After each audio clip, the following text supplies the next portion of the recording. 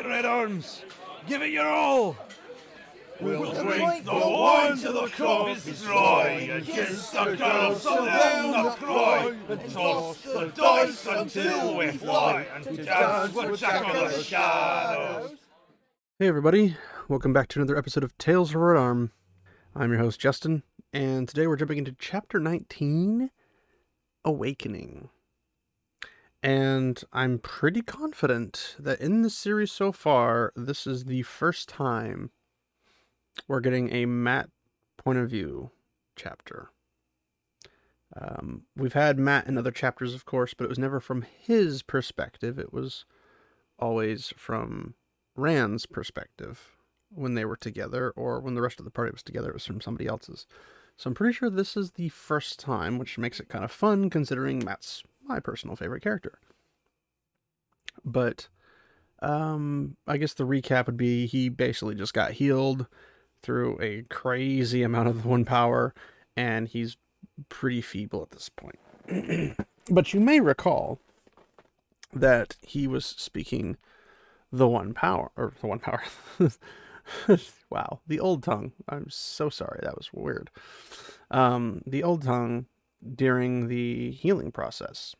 Well, we get a little bit more of that too, and a little bit of a history thing, and it's a really fun part, at least for me, because I love military stuff. So yeah, we'll jump into this.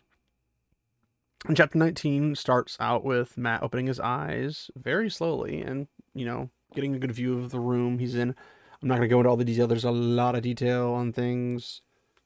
But basically, he's slowly remembering little itty-bitty details of essentially his past several months, probably close to almost a year by now, of basically everything going down, because he's not particularly familiar with a lot of the things. He might think they're a dream or whatnot, mostly because his interaction with the dagger had caused him to not really be the one in control per se, like partially in control, I guess. But it muddied a lot of his memories and stuff, so he can't remember a whole lot of things. But he does remember Loyal, which is nice. A little bit of this, a little bit of that, all these types of things. But they're all just fragments. And so he murmurs something in the old tongue, which is Muadrin ti dar elende kabadrin radim.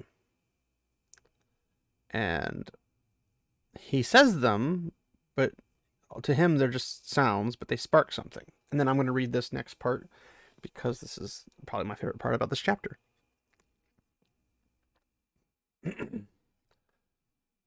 The packed lines of spearmen stretched a mile or more to either side below him, dotted with the pennants and banners of towns and cities and minor houses. The river secured his flank on the left, and bogs and mires on the right. From the hillside he watched the spearmen struggle against the mass of Trollocs trying to break through, 10 times the human's number. Spears pierced black Trolloc mail, and spiked axes carved bloody gaps into the human ranks. Screams and bellows harried the air. The sun burned hot overhead in a cloudless sky, and shimmers of heat rose above the battle line. Arrows still rained down from the enemy, slaying Trollocs and human alike. He had called his archers back, but the Dreadlords did not care so as long as they broke his line. On the ridge behind him, the Heart Guard awaited his command. Horses stamping impatiently. Armor on men and horses alike shone silver in the sunlight. Neither men nor animals could stand the heat much longer.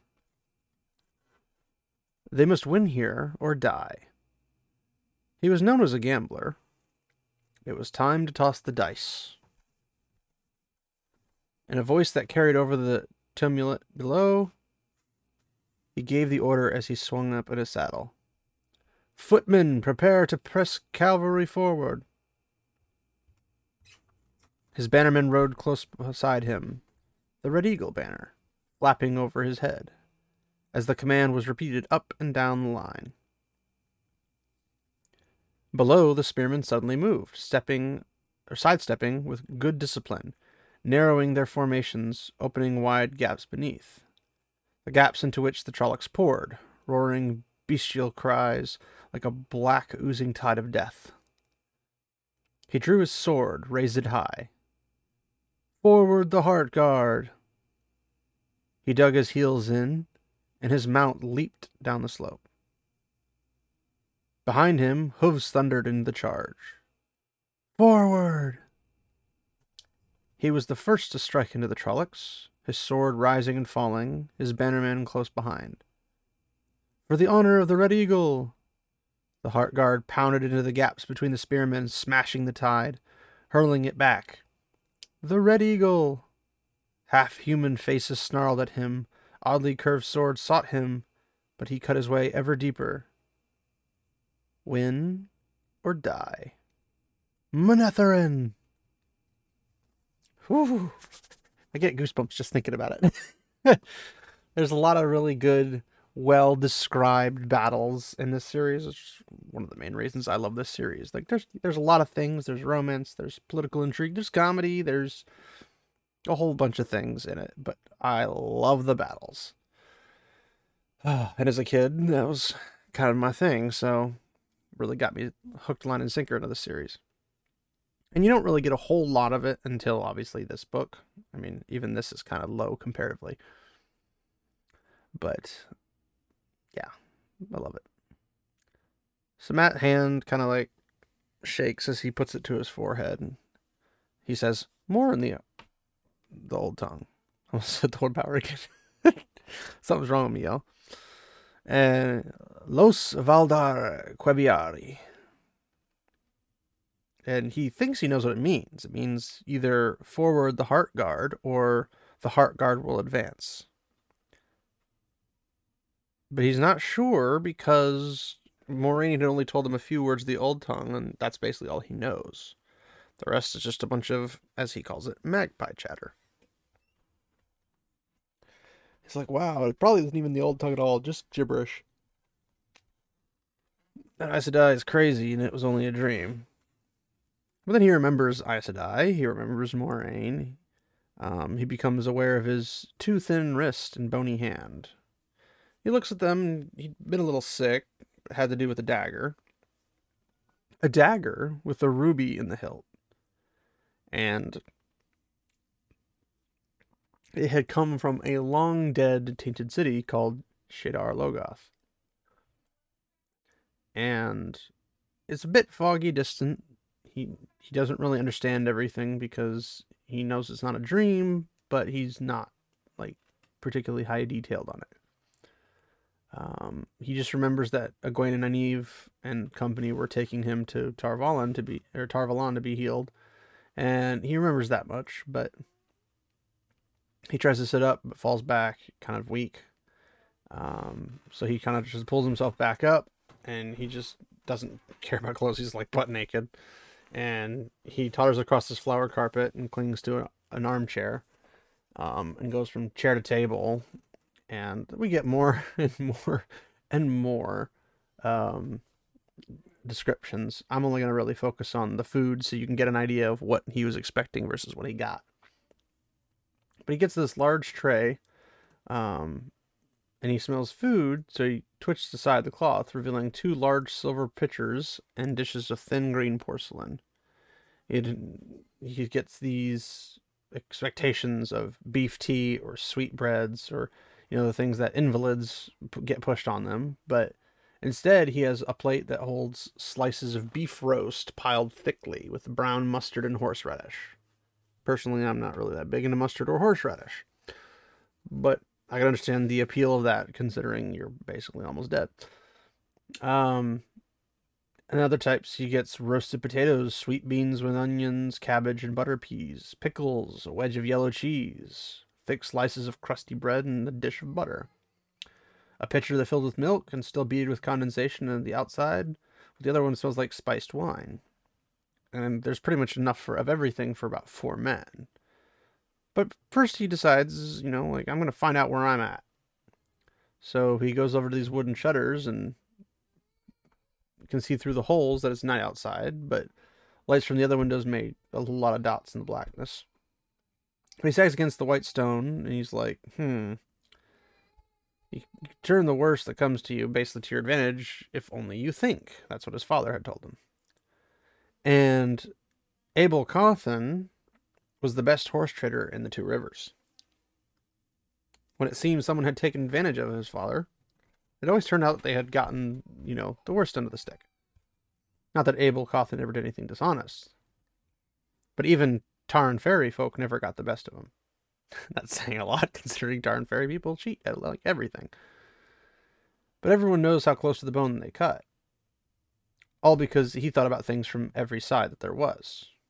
And this adds to Matt's character, considering his role in the series and as he develops what happens. So you'll get there at some point. But he's like, it has to be Tar Valon, this room belongs in a palace, and the flower demonic cart probably costs as much as a farm by itself. But he's assuming, because this is where he was being taken to be healed, this is where he's at. But then he's like, well, I feel whole and well. I've been healed. And then he thinks twice about being healed. He's like, oh, that means they use the one power on me. Oh, I don't like that. And he's like, well, it's better than dying. He's like, well, you got a point.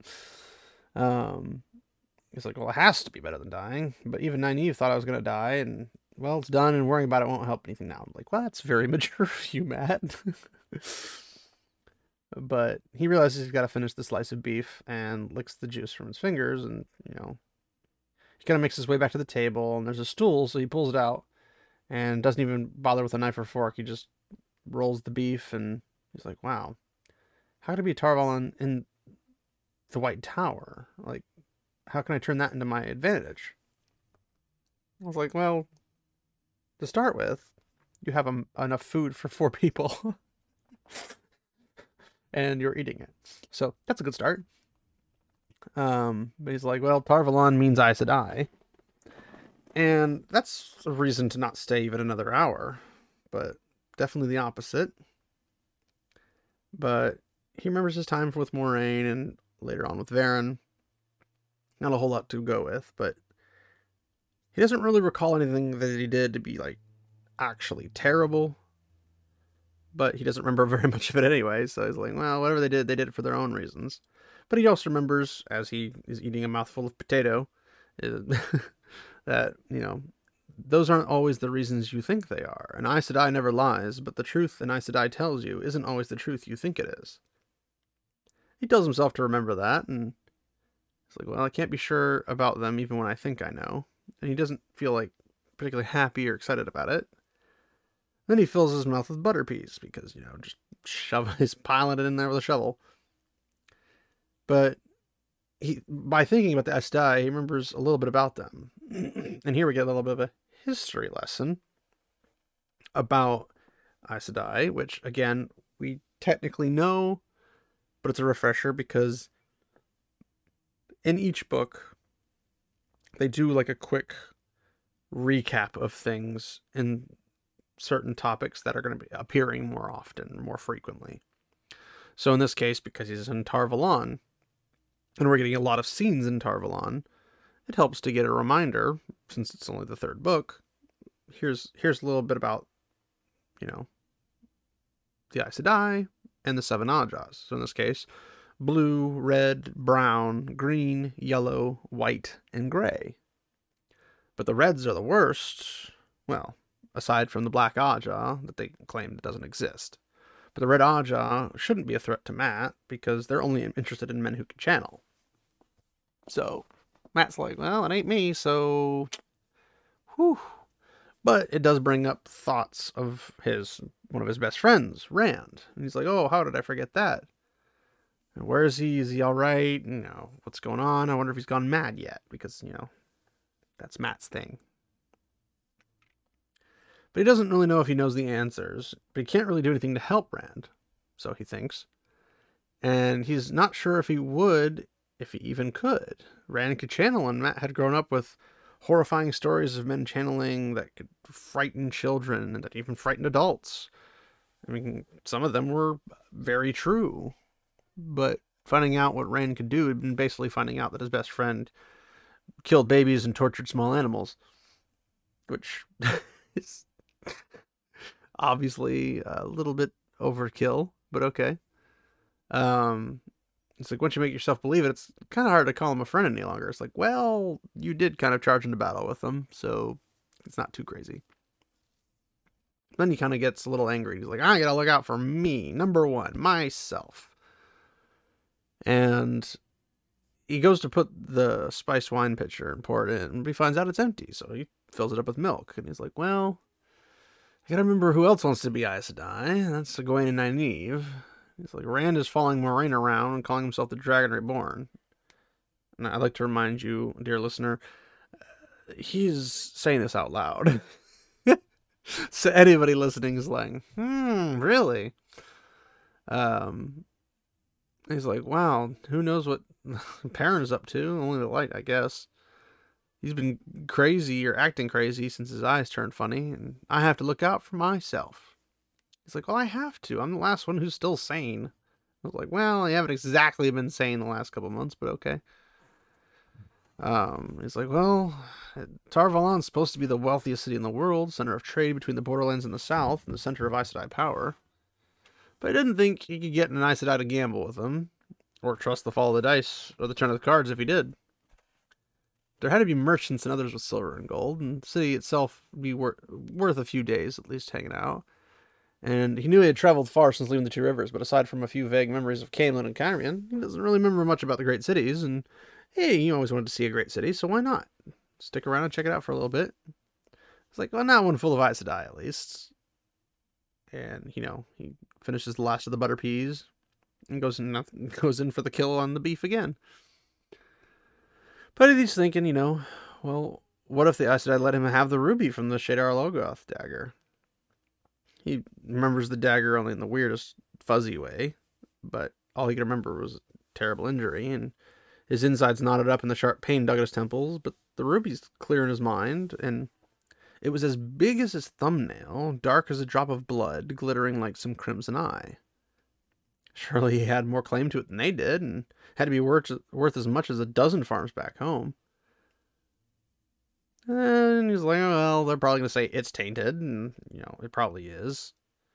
But he had this little fancy of trading the ruby to the Coplans for their best land, and that family of troublemakers from the cradle, were they not thieves and liars, deserved whatever happened to them and more. Except for the fact of basically recreating Shadar Logoth in your hometown. Not probably the smartest idea to go with.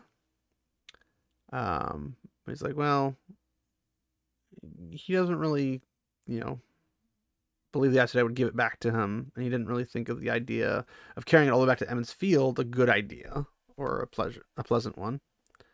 But at some point, it had been his biggest ambition to own, the largest farm on the Two Rivers, but also to be known as his father's equal in horseflesh. But it seems like a small thing to want now. Just this little itty bitty cramped tiny thing when you have a whole world out there just waiting.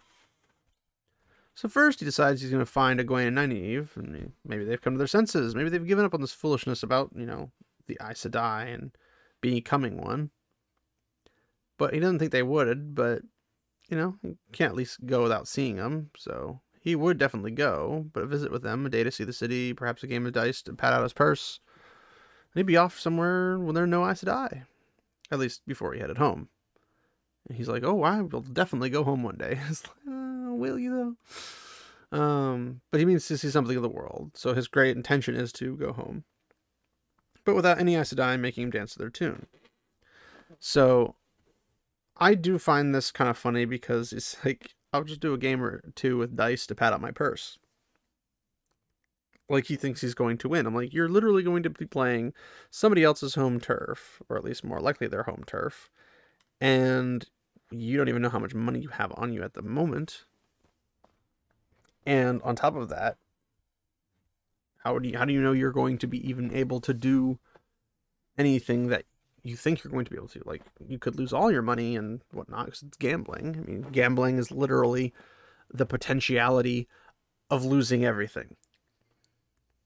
But anyway, so he looks around the tray and he's like, he pretty much ate everything but a couple smears and a few crumbs of bread and cheese, and the pitchers are both empty, and he looks at his stomach and wonders. He's like, he could have been stuffed to the ears with all that, but he didn't feel like he ate very much at all. So he puts the last bit of cheese together between a thumb and a forefinger, and halfway to his mouth, he realizes, I blew the horn of Valir. But then he whistles a bit of a tune and cuts short when the words come to him. Now, I'm going to attempt to sing this in the actual Robert Jordan approved tune, so don't blame me. I am familiar with the tune. I'm not the greatest singer, so I do apologize in advance. I'm down at the bottom of the well. It's night and the rain is coming down. The sides are falling in and there's no rope to climb. I'm down at the bottom of the well. Now, you can actually listen to the actual whole song of that song on YouTube. I believe the group that did it is called Reflections of Sound. You can just look up Wheel of Time music or something, and it should come up Reflections of Sound, or just Reflection of Sound, Wheel of Time.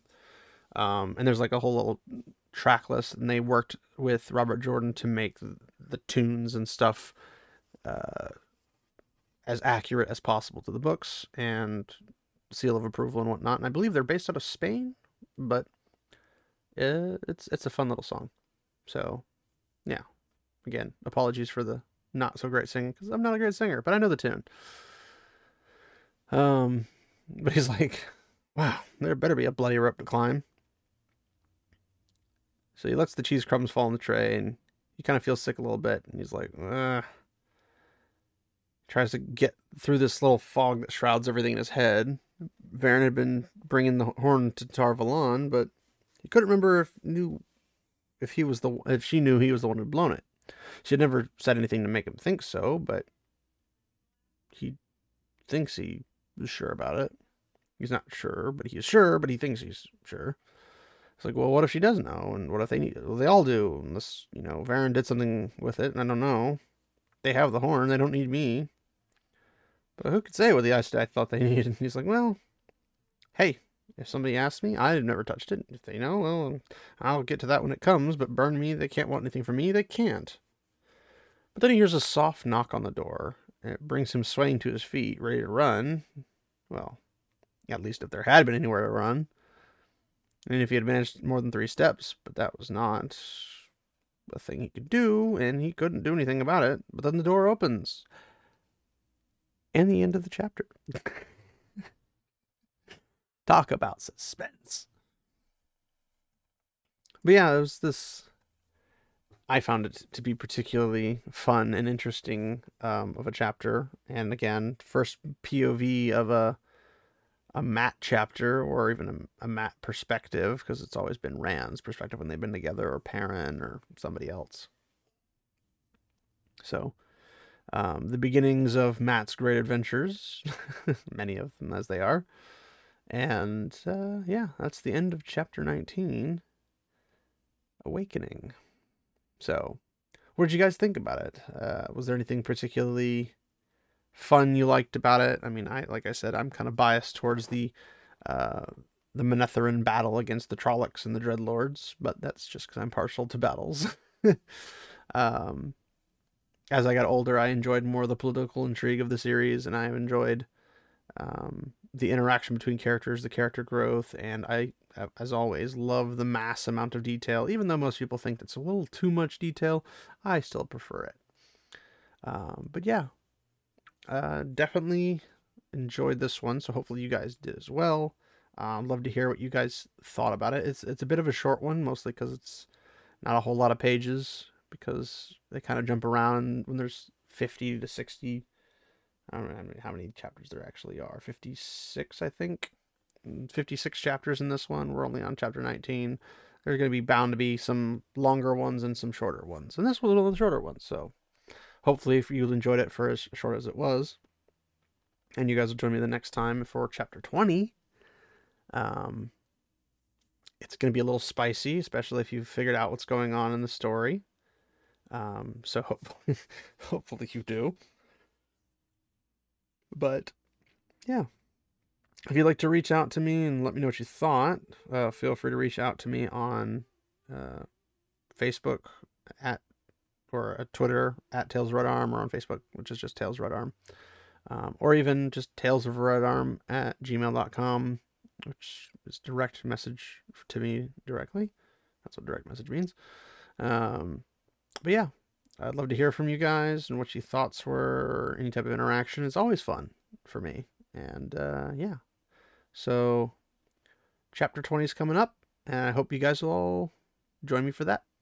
Until then.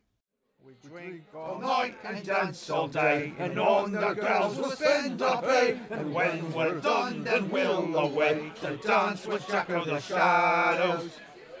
We'll toss the dice however they fall, and snuggle the girls, be they short or tall, and follow young Matt wherever he calls to dance with Jack of the Shadows. We'll toss the dice however they fall, and snuggle the girls, be they short or tall, then follow Lord Matt wherever he calls to dance with Jack of the Shadows. We'll give a yell with a bloody curse, and hog the maids, it could be worse, as we ride away with the dark ones first to dance with Jack of the Shadows. Yeah!